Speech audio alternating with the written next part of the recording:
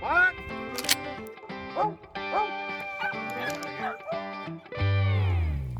Hey y'all, welcome to the Working Dog Wednesday show on the Fueled by Joy Working Dog podcast, brought to you by Joy Dog Food. I'm your host, Callie Simpson, owner of Antebellum Kennels in Georgetown, Kentucky. For more information about Joy Dog Food and to find a Joy dealer near you, visit joydogfood.com. Now, on to the show.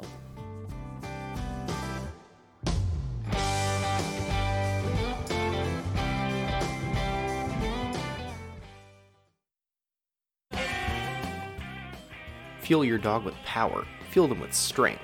Fuel them with Joy Super Meal 3020. Joy Super Meal is made for the hardest working dogs. With a colossal 510 kcals per cup, magnesium for muscle repair, and pumpkin for digestive health. This formula is made specifically for gaining muscle mass and added endurance. Our Super Meal 3020 is also great for breeders and offers mothers extra calcium and magnesium to assist with whelping. For dogs that work just as hard as you do, make sure to fuel them with the best. Fuel them with Joy Super Meal 3020. To learn more about Joy Super Meal 3020 or to find a dealer near you, visit joydogfood.com or give us a call at 800-245-4125.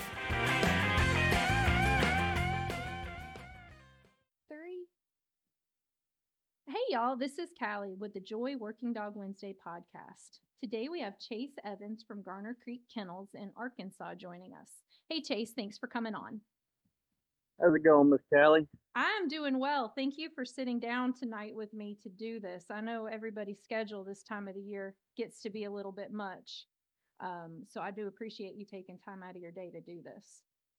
Oh, no problem at all. Yeah, things are getting a little wild back down here. Everybody's getting back in the kennel after duck season and starting to knock some rust off and get ready for the test season coming up.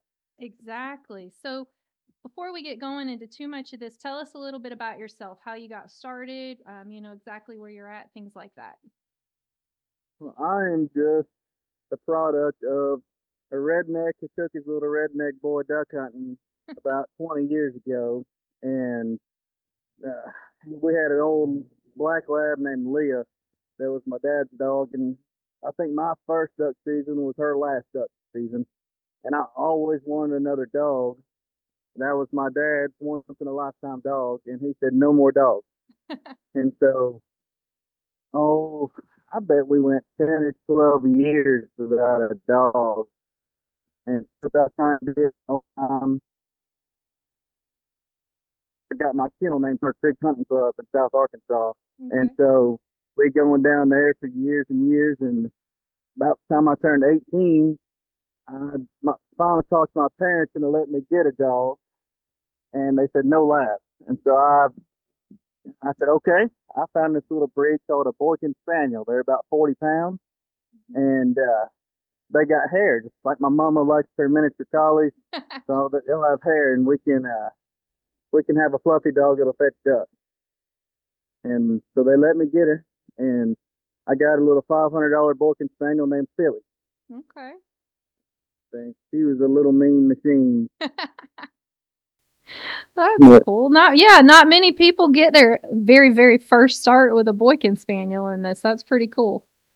It sure makes me appreciate the Labradors I train now. I bet it does. But I bet it kind of gave you, too, an understanding of how to train different types of dogs that come through your kennel. It definitely did that. So actually, with Philly, we didn't do just a ton of formal training. Mm-hmm. She was, I guess you call her a meat dog. We only got to go through one season with her. So how I really got into dog training was Philly did not listen to me worth a dime. Okay. And she blood trailed deer, and fetched ducks and chased whatever ran in front of her. But if she got on something, you might catch her later. Okay. And she was actually she got chasing something one night and actually went and got ran over. Okay. And so we lost her young. Mm-hmm. And I said, I have to have a dog now. I'm hooked. But I will never have a dog that is not trained. Absolutely. And so a few months later, of course, my parents had fallen in love with the dog too, and I was still in college living at home at the time. Mm-hmm. And so they let me get another Boykin, and we named her Nellie. Okay. She was, ended up being the first dog to hunt with. Okay. And around here in Arkansas, all the judges, everyone knows her as the Mega Boykin. Okay. She was a female, weighed about, she's still alive. She's 8 now. She weighs about 55, 60 pounds. Oh, wow. She was big for a boykin, especially a You female. know, she fit the name Mega Boykin. Mega boykin, absolutely. And through my dad gave me that old book Water Dog, like everyone who gets started in dogs, Oh, and yeah. then Freddie King videos, and a couple friends of mine just poked me enough, said, "Hey, we're gonna go run this starter test. You should come."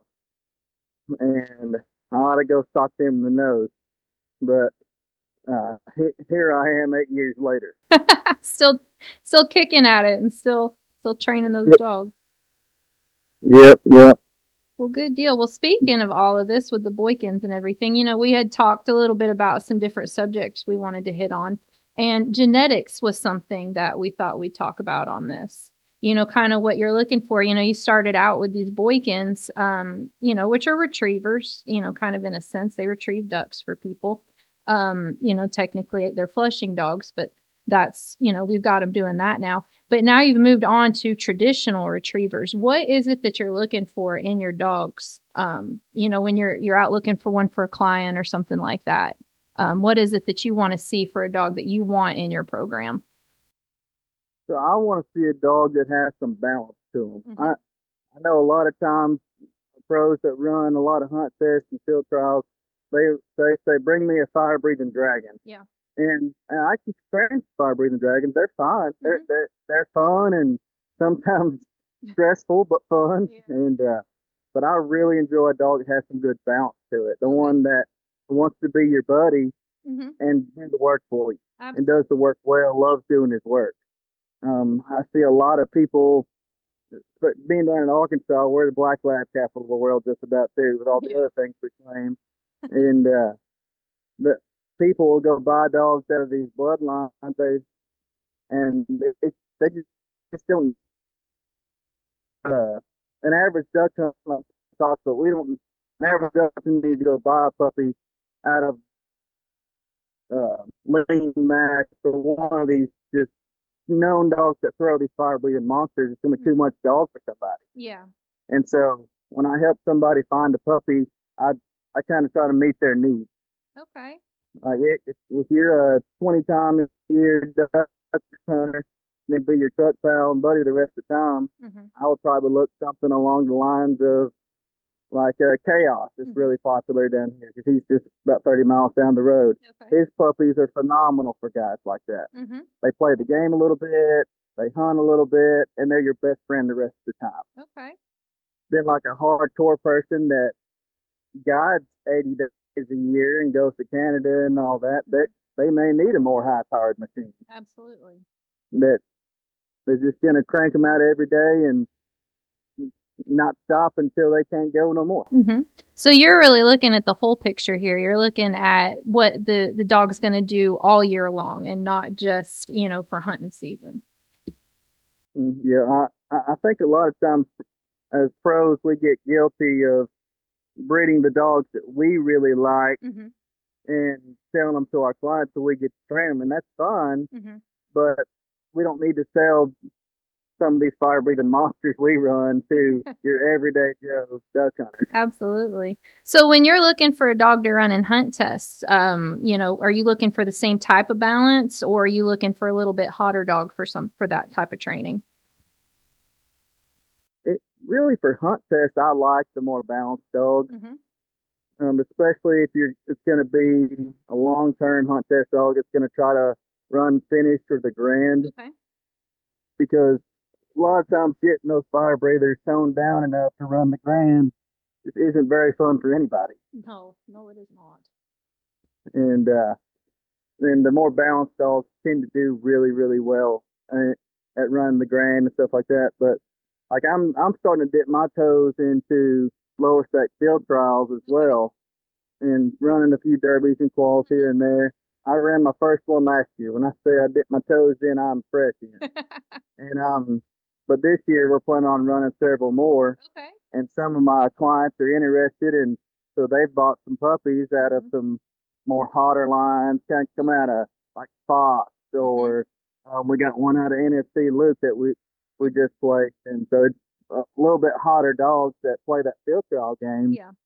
and maybe you need a little more high rolling dogs for that kind of stuff. Now, do you think that those dogs are only going to be able to do those field trial type hunt tests, or do you think at some point they may be able to run, some HRC hunt tests or some AKC hunt tests? I think at some point any dog can. It's really all on how they're raised. There are some dogs that I really think are bred to run the big game. Okay. And not that they couldn't be toned down to run hunt tests at some point. Yeah. But especially in their younger years, they need to go and run and just play bigger games than trying to sit still at an HRC finish test. Okay. I mean, I think of a dog like Lyle Simon's dog, Hat. He's a field champion that has stepped down now, and he runs master tests and runs SRS. Yep. But he's just calm as can be. Yep. And I think a lot of those dogs, I mean, you're not going to take a thoroughbred off Kentucky Derby and go trail riding. No, you're not. Not until much, much, much later in their life, if at all. That's a very good analogy. So I like that. But speaking of all this, we also, we had talked about setting standards for young dogs. Are your standards for these field trial dogs the same as your HRC dogs? Are you setting different standards for these young dogs based on what it is that they're going to do? I would say my standards are pretty similar. I like all my dogs to be obedient and be pretty calm and more laid back if I can get them to be. Okay. That's a lot of how you raise them has to do with that. Some of them, like I've got a little golden right now that he is just hot, crazy all the time until we go inside. When we go inside, he's wanting to be in my lap and be my buddy. Okay. But I would say some puppies need different standards than others. Like I've got a little female right now that I've had her since she was 9 weeks old, and we've pretty much had to keep our thumb on her, or else she's going to be some uncontrollable monster. Yep. So, but she's also out of those lines I was talking about that's really hot. She's out of 2 field champions, and so she's really hot as can be. And so I think standards for, if I had sent her to a client home, I'd have made sure it was a dang good one, experience with raising dogs. When you're raising these puppies, what are you doing to help build this balance in them? Like this one that's super hot. What are you doing to kind of tone her down a little bit? A lot of puppies, we want to build retrieving desire in them. Well, like we talked about, she's a little thoroughbred, so it's in her. Yeah. And so we built them to drive as a puppy, and now probably starting obedience earlier than I normally would. Okay. She started obedience at about 12 weeks old, and normally I'm more along the lines of raising a puppy. I'll let them be a puppy for a little while. Absolutely. On our more average puppy, like we're gonna throw you some birds, we're gonna get in the water. Life is fun, life is great. But Sandy, she's quite a bit hotter than what a normal puppy is. So we started her a little bit early. Okay. Yeah, all of that makes sense. And then how many of these dogs are, what percentage go on to hunt during during when we're not testing? And what do you do to keep them, kind of on their game during the hunting season so that they can come back into the kennel and go back into the hunt tests? So I always preach to my clients to keep your standards high. And what I try to do a really good job of is having my clients out constantly, so they learn alongside their dogs and know how to run the same way I would run them. Okay. When that dog's about to cheat water, blow your whistle, put him in the water, and make him come back to you. And a lot of people aren't going to hold those kind of standards when we're hunting.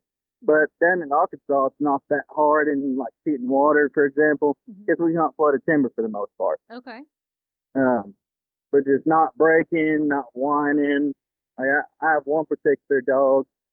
His owner hunts hard. They hunt 60 days a year, and they're hunting all this month for snow geese too. and he's probably picked up 1,200, 1,300 ducks this year. Oh, wow. And so he's most of my kennel right now. We're 4th season down here. Yeah. But I told him when he picked him up in October that if he starts whining, go put him in the truck. Yep. And because he's pretty hot, but he's just kind of right there on the line between chaos and control. Yeah. And he'll start whining right there when he's on the brink. And so just get him under control. It's better for his long-term career to not hunt the rest of that day than sit there and whine the whole time, because we'll never get it stopped. Exactly. So you kind of, you want your clients to come out as much as they can, work with the dogs when you have them, for this more seamless transition from hunting to hunt test season. Yep. And I mean, I'm noticing it right now. I got most of my big dogs back this past week, and we've just kind of been doing a lot of drills, running some blinds, knocking some rust off, and I can tell the ones that listened to me and the ones that didn't. Yeah, exactly. So when you're training these dogs, are you, when you get out there every morning, are you you have in your mind, like, we're doing this setup today, or do you kind of tailor make everything you do to each particular dog? I'll usually tailor make it to each dog. I'll have a lot of times I'll have a set of marks or a set of blinds, and I'll kind of, okay, well, this little dog, Ellie, she needs to maybe not run this poison bird. She needs to pick that up and then run that blind. Okay. She's a 1.5-year-old dog, not a 3-year-old. And so we just kind of tweak it to each dog and try to individualize it a little bit. Yep. And then are you running, set up certain days and then drills certain days, or are you kind of integrating everything every day? I do a lot more setups than I do drills, and I probably need to change that. Okay. I'm starting off this year on the right foot doing more drills. I've been doing some blind drills, and I'm going to do an ABCD drill tomorrow, and things like that to get us off on the right foot. And I was talking to a client out today that I'm starting off this year. We're going to go back to the fundamentals. Okay. I mean, if you go watch professional basketball players in summer camp, that they're working on dribbling, layups, and free throws. Exactly. And so we come back in February after duck season, and we're going to do the same thing with our dogs. Good deal. And then, we've been talking about, running some of these lower level tests and things, but you have been running the Grand, which is HRC's biggest test. I have. I guess you'd say I'm a glutton for punishment, but anyone that runs it is. But I actually got my first Grand pass last year. Okay. And I think I've ran the Grand 5 times now, and I've only passed once. Yep. That's about average. Sometimes I think I've gone out in every series of the Grand. So when you're getting prepared for this, when do you start prepping your dogs to run in the Grand, and what do you do for that? I've tried a couple different ways. The way that I found I think works best for me is I'll start 8 weeks out. Okay. So I'll spend a couple of weeks kind of doing what I'm doing, running some drills, fundamentals, getting everything set up right. If certain dogs need certain drills, then we can hit that. And then we kind of go into hunt test mode, where I'll run a couple of hunt tests spread out about a month to 6 weeks before the Grand. Okay. And then kind of figure out where my holes are. Then I'll attack those holes for a couple of weeks. And then we're in full on, at that point, we're just finessing the last couple of weeks leading up to the Grand. I know a lot of people like the last 10 days before the Grand to kick their butt real hard and just cram it all in. And if I don't have it in by then, we ain't got it. So what are you doing for yourself to mentally prepare to run the Grand? Because it is, it's challenging for the dogs, but it is a mental preparation for the handler too. For me, I've had to really learn to just think about me and my dogs and focus on them. Down here in Arkansas, there's a retriever center around every corner. Yep. And more popping up every day. And so there's a lot of comparison that goes on between us down here, whether consciously or subconsciously. And so I try to just kind of tunnel vision, focus on me and what I need to do, and then just take it and tell myself over and over, one bird at a time, one bird at a time, because at any moment things can go crazy at the grand, and just when you're thinking one bird at a time, you can nip it in the bud a lot faster than if you're thinking, oh yeah, we got this. No, I think that's a very good mindset to have. And I walked into the grand before, a little too arrogant, I think, mm-hmm. and it humbled me very quickly. Yeah, it's a place that does that to anyone who's run it. Yeah, if you're hardcore about it, it's humbled you at some point, if not multiple times. I think I walked in with 6 dogs and I dropped 4 in the first series. And I said, dang, I better start thinking about this differently.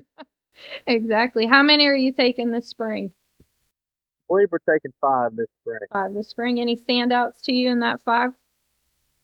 I'm taking my old boy Yogi. He's the dog I passed with last spring. I say, oh, he's still really young. He's only a 3-year-old. He passed last spring. It's barely 2.5, and we're going back to the same place he passed. So I'm hoping we can repeat that. I know those are nice grounds down there. Georgia has some beautiful grounds. I'm glad they came back around with that. I wish there was a hotel closer than 40 minutes away. Yep. So you're taking him. What about the rest of them?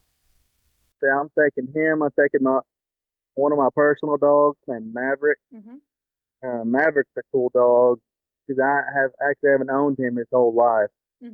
So when I got my start in dog training, I worked for another trainer here locally, and we raised Maverick as a puppy. That's cool. And ended up he was one of the first labs I ran in a hunt test, and we put an HR title on him and sold him to a guide up in Illinois, and he was there for 3 years. Okay. And then, I guess last year, 2 years. Hey y'all, we're back. We got cut off because technology loves me so much. But we were just talking with Chase Evans from Garner Creek Kennels about his dog Maverick. That's been a pretty important dog to him. So Chase, would you please continue with that? Yeah, like I was saying, Maverick, or Mav as I call him, I saw him on Facebook. He was for sale again from the guy that we sold him to, and I drove up to St. Louis the day after I got back and picked him up.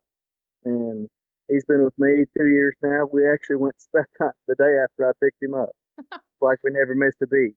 But he made it to the 4th series in Georgia last year, and went out the 2nd series in Kentucky. Kentucky was not nice to me. But, I'm sorry. I apologize for all of Kentucky for that. Well, it's part of it. So I'm taking Yogi and Maverick, and then I'll have another yellow dog named Nate. He's got a good shot this year. He ran his first grand in Kentucky, and kind of went from hero to zero. But we'll try to do a little bit better this time. And then I'm really excited about a little female I'm taking named Knox. Okay. So Nate and Knox are owned by the same guy named Eric Wiles up with CWK Gun Dogs out of Kansas City. And Knox might be the most naturally talented dog I've ever laid hands on. Okay. She can just mark lights out. She's one of the more compliant dogs I've ever been around. She just loves to do the work and dang good at it. Good. Yeah, those are the dogs you get excited about, She's going to be super duper special.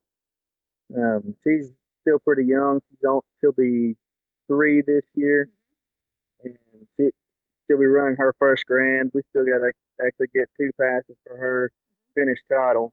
Okay. And she is just dang nice. Little 45-pound black female, just cute as she can be, and just total sweetheart. But when it's time to go, she is bad to the bone.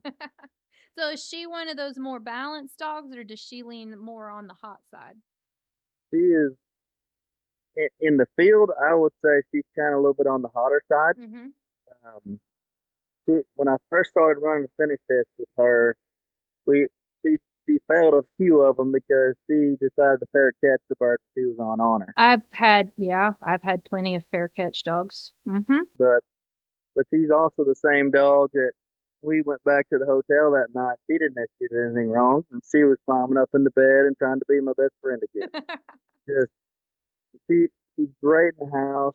I mean, her family loves her. They have a couple of young kids, and they roll all over the floor with her. She's just great, extremely balanced in the house, but just turns it on in the field, and sometimes a little too much. But we've worked on that. I think this year's her year. I like to hear that. What do you do to kind of work on that steadiness? Do you have any favorite drills for that? I know that's a question that comes up a lot in a lot of those forums and Facebook pages. Well, I would say with a dog like her, she doesn't need to run test that often. Mm-hmm. Like we're gonna run her, hopefully get her 2 passes like the first weekend of March, and then the grand isn't until towards the end of April. Yep. So we'll have 4 or 5 weeks in between running there Okay. to hopefully get her simmered down. But I really like to throw. Um, I'd like to get 2 or 3 dogs, 2 or 3 handlers lined up, and shoot live flyers at about 20 yards, Okay. and just get them to land right there in front of their face, and then watch another dog pick them up. Normally, I'll get like a puppy or a young dog that's just running wild all around them, Mm-hmm. and you just sit your butt down and be still. Okay. What about you? I'm always interested to hear from somebody else, and Oh you've yeah. passed the grand quite a few more times than I have. So, Well, I mean, we do some. I mean, I think everybody's got their version of that drill that they do. And it's a good one. It's something that needs to be in just about every program. I don't think there's a dog out there that wouldn't benefit from a steady drill like that. mm. So good. We've got her. It sounds like you've got a good crew going this year. What about your young dogs coming through? Do you have any standouts there? I've got I've got a couple standouts. The dog I was talking about that he may whine a little bit earlier. His name's Rip. He's going to be really special, I do believe too. He just turned a year old this last summer, Mm-hmm. and so this year he should turn on pretty good. He probably runs a lot in the fall. He may make the fall grand, maybe not. Okay. His owner likes to hunt him a lot, so that may determine whether he runs the fall grand or not. That hunting always gets in the way of these hunt fests. They buy these hunting dogs and then they want to hunt them. I know it's how selfish of them. It gets in the way of all that. What helps you determine if a dog's ready to run the grand? Because it is a qualifying thing. They have to have a finished title and 100 points, but that doesn't necessarily mean they're ready to run the grand. What are your qualifications for a dog to do it? So typically, my qualification, of course, they got to have their finished title, and they got to go through it pretty smoothly. Mm-hmm. That everybody has these dogs that kind of come through, and if they start from ground zero and don't run start of their season, they got to get 7 finish passes. Mm-hmm. And if it takes 12 or 14 tests to get your 7 passes, you're probably not ready to run the grand. Yep. But if you go 7 for 7, you might be a contender. Mm-hmm. Usually with me, I'll do some training setup when I'm getting ready for the grand. Typically in the grand or in any finish test I've ran down here, you're gonna have 1 money bird per test. Mm-hmm. You'll have 2 that you still gotta get them. They're not gimmies per se, but then there's that one you're like, that's the money bird out there. Yep. And in training I'll set up a triple, and I'll put 3 money birds out there. And if you can get all 3 of them, Mm-hmm. then I'll give you a shot. Okay. And if they got to do that consistently, they can't just get lucky either. Mm-hmm. But maturity is a big part of it too. Yep. I've got a couple dogs that'll turn 2 this year that could probably have started running finish this last fall.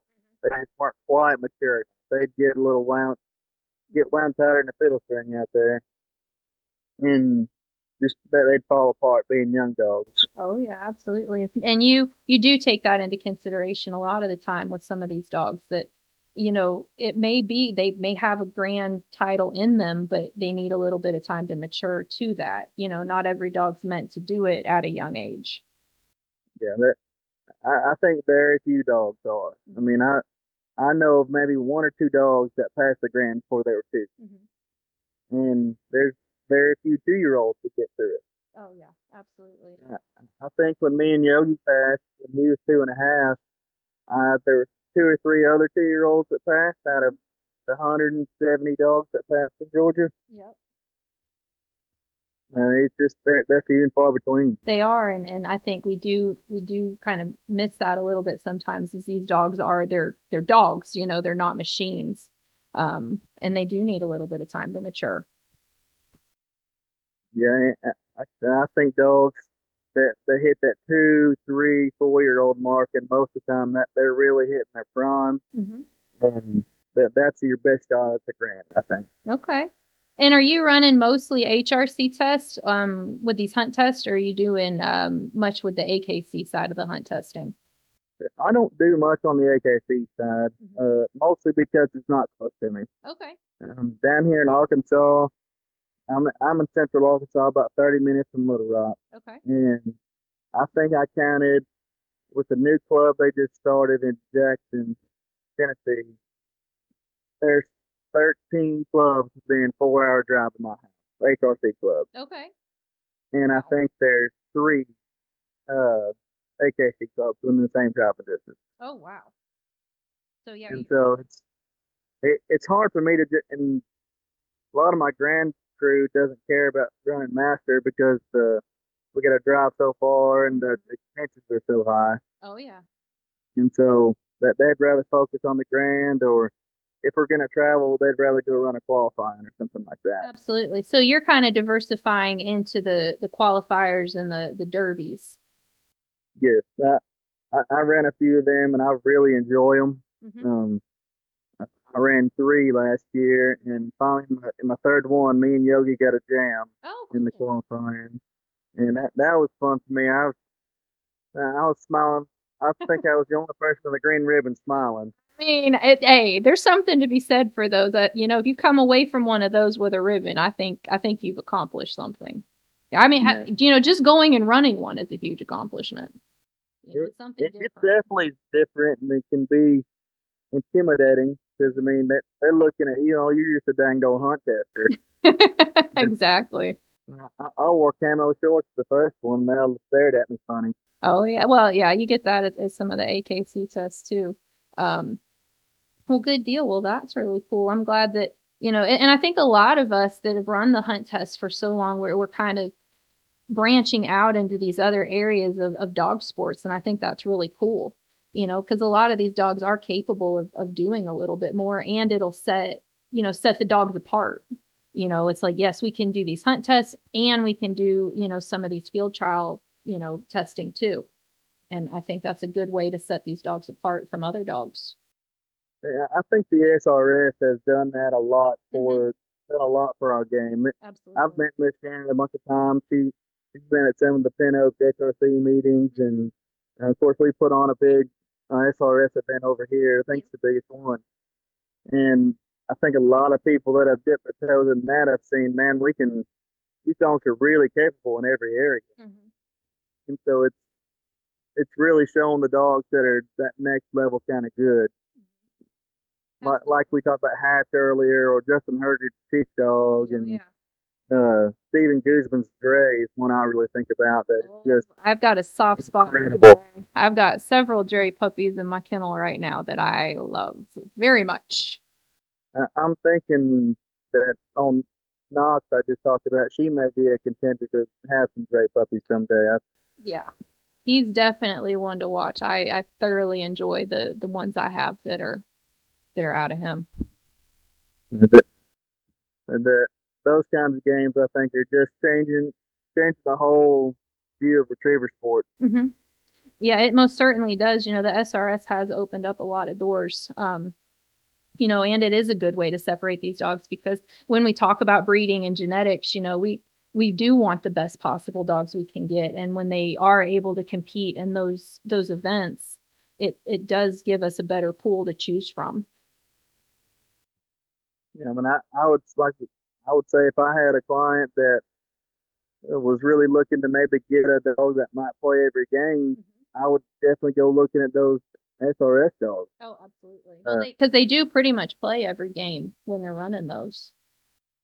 So you always say the best you can get is a field champion to a field champion. Well, that, maybe talent wise or marking, but I don't think your best all around dogs are those. Yep.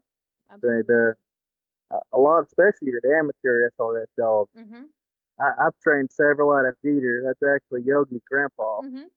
And those Dieter dogs are just they're high rolling in the field when you need them to be, but when they're at home, I mean Yogi, well, he goes deer hunting with his owner.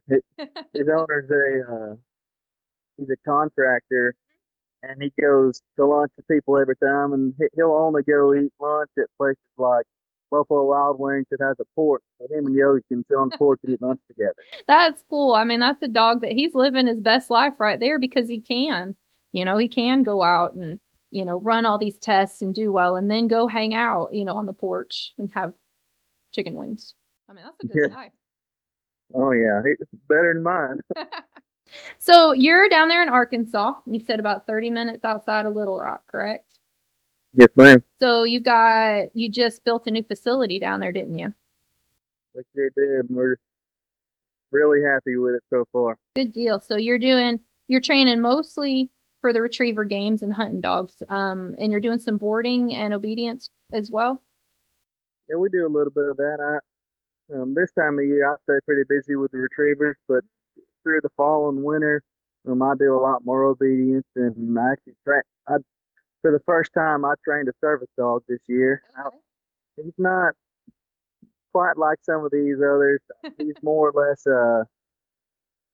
he could probably go hunting if we wanted to, Yeah. but the guy, he has some really bad PTSD and anxiety. He needed just a battle buddy is what he calls him. Okay. And so there's a lot more advanced obedience, and he has some issues walking as well. He's in a wheelchair about half the time. And so I trained the dog walk beside a wheelchair and things like that. Oh, and wow. just some things that I normally wouldn't teach dogs, but I had a little bit of extra time, and so I enjoyed doing it. Absolutely. No, that's really cool. And to be able to give back like that with a dog, I mean, dogs make, we like to have these, these hunting dogs and these things like that, but they can give back in so many other ways too. It's really incredible what some of them can do. So the veteran I trained it for, he was actually a bomb dog handler in, I believe, Afghanistan. Okay.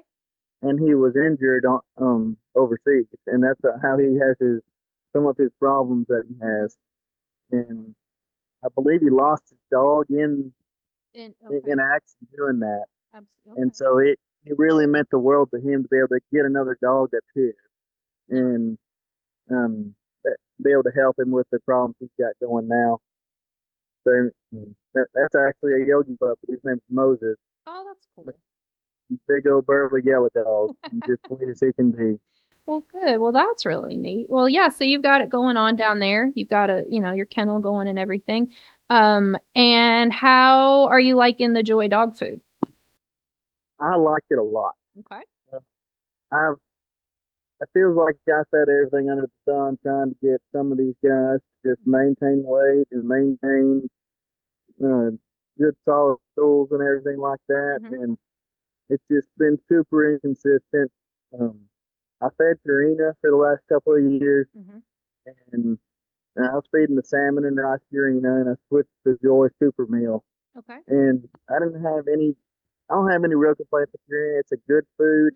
If the Joy factory burns down, I'll buy Purina tomorrow. But at price, I know a lot of retriever trainers always talk about food. Oh, I feed so much less, or I'm saving so much money, and it's not about that to me.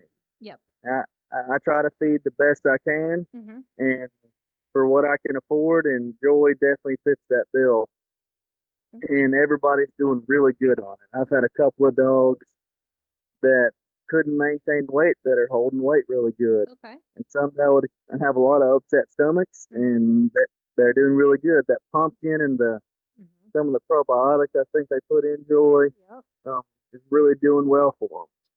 And which varieties are you feeding? Because we've got the 30-20, 24-20. I think I've got about every one they make down in my kennel. What are you having success with? I'm feeding the 30-20 super meal to everybody. Okay. Everyone's doing really good with it. I'm feeding about average what I would with any other dog, or any other dog food. I mean, I'm really enjoying what I'm seeing, and I've even had to cut a couple of them back. Okay. And so it's really good working for us, and I'm enjoying what I see out of it. Good deal. And when you're doing this, are you supplementing with any other joint supplements or anything like that? Are you just feeding straight up dog food? I actually have a kennel affiliation deal with Alpha Dog Nutrition. Okay. And I use their Resurgence, their recovery supplement, as well as their balanced probiotic. Okay. I really like what I see out of that. More probiotics is never a bad thing in my opinion. And the Resurgence is really, really good for them in the heat. It gets hot down here. Absolutely. And even some of the dogs, like all my dogs that are goose guides that go get 50, 60 birds a day, they eat the Resurgence year round. Okay.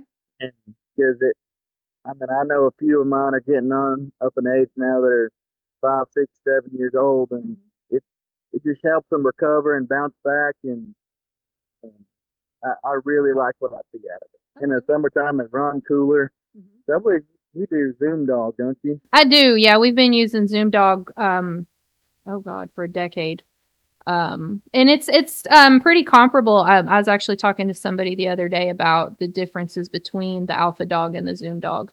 And it's pretty comparable. I like it because we get the other products, like the Calm Dog and the Thirsty Dog, I think. I use that for recovery a lot when it's hot. Is the Thirsty Dog kind of recovery, dude? Yeah, it is. It's they're electrolytes.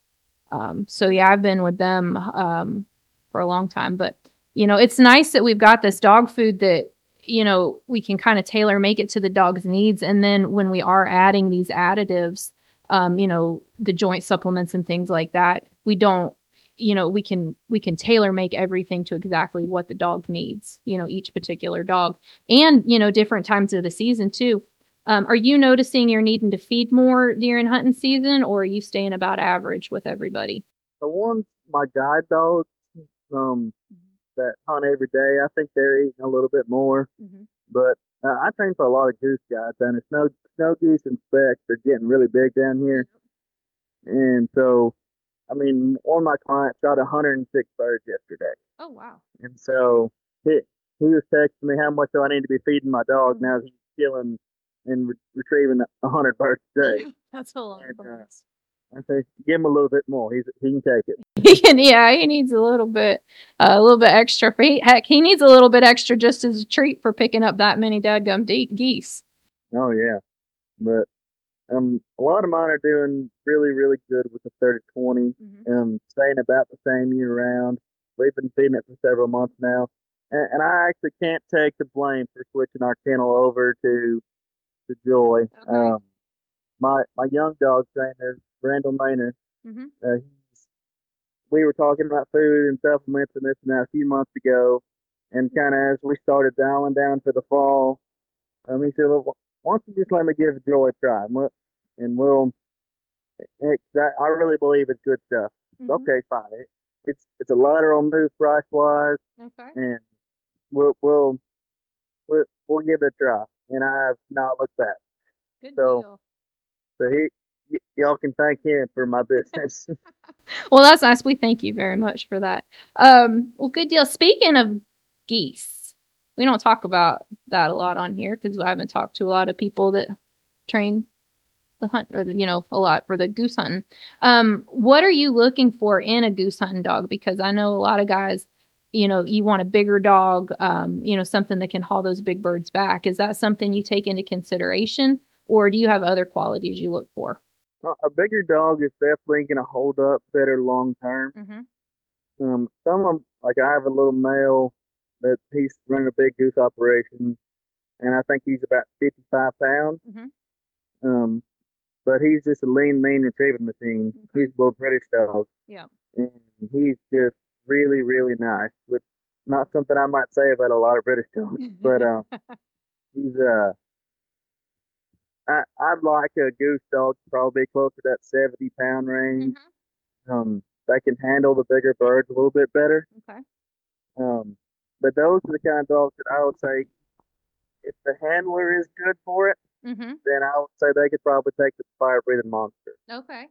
because a dog has to really, really love it to go and pick up 106 birds a day. Well, that was going to be my next question was it's not just about the size of the bird when you're doing these conservation hunts, because the farmers have, you guys come in and eradicate these birds because they're taking over.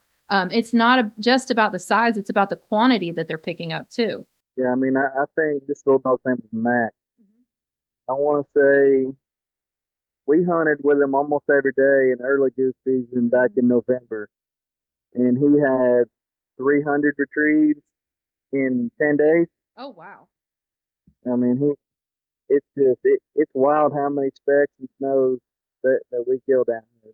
Mm-hmm. And I know I had a little female that her owner runs bomb meter duck lodge. I killed Duck King, Mm-hmm. and he was worried about her picking up geese, but she's probably about 50 pounds, and he did the job real good. If they love to retrieve, most of them will figure it out and be okay. Okay. But I think for your long-term goose dog, one of my clients, he guides all the way from Alberta down to Oklahoma and back up, Okay. and his male's about 75 pounds. And picking up big Canadas or snows or specks, the whole nine. And I think a bigger dog holds up better. Okay. Well, good deal. Well, I really appreciate you coming on here with me tonight. Go on ahead and tell everybody again the name of your kennels and where we can find you at. Right. My kennel is Garner Creek Kennels out of Beebe, Arkansas. You can find me on Facebook or Instagram, or my phone number's on my Facebook page. You can call me anytime. Anytime anybody has any questions, I'm always willing to help. And if you're close by, come train with us. I always love having people out. Well, I appreciate you again, and thanks y'all for tuning in. We'll see you next time.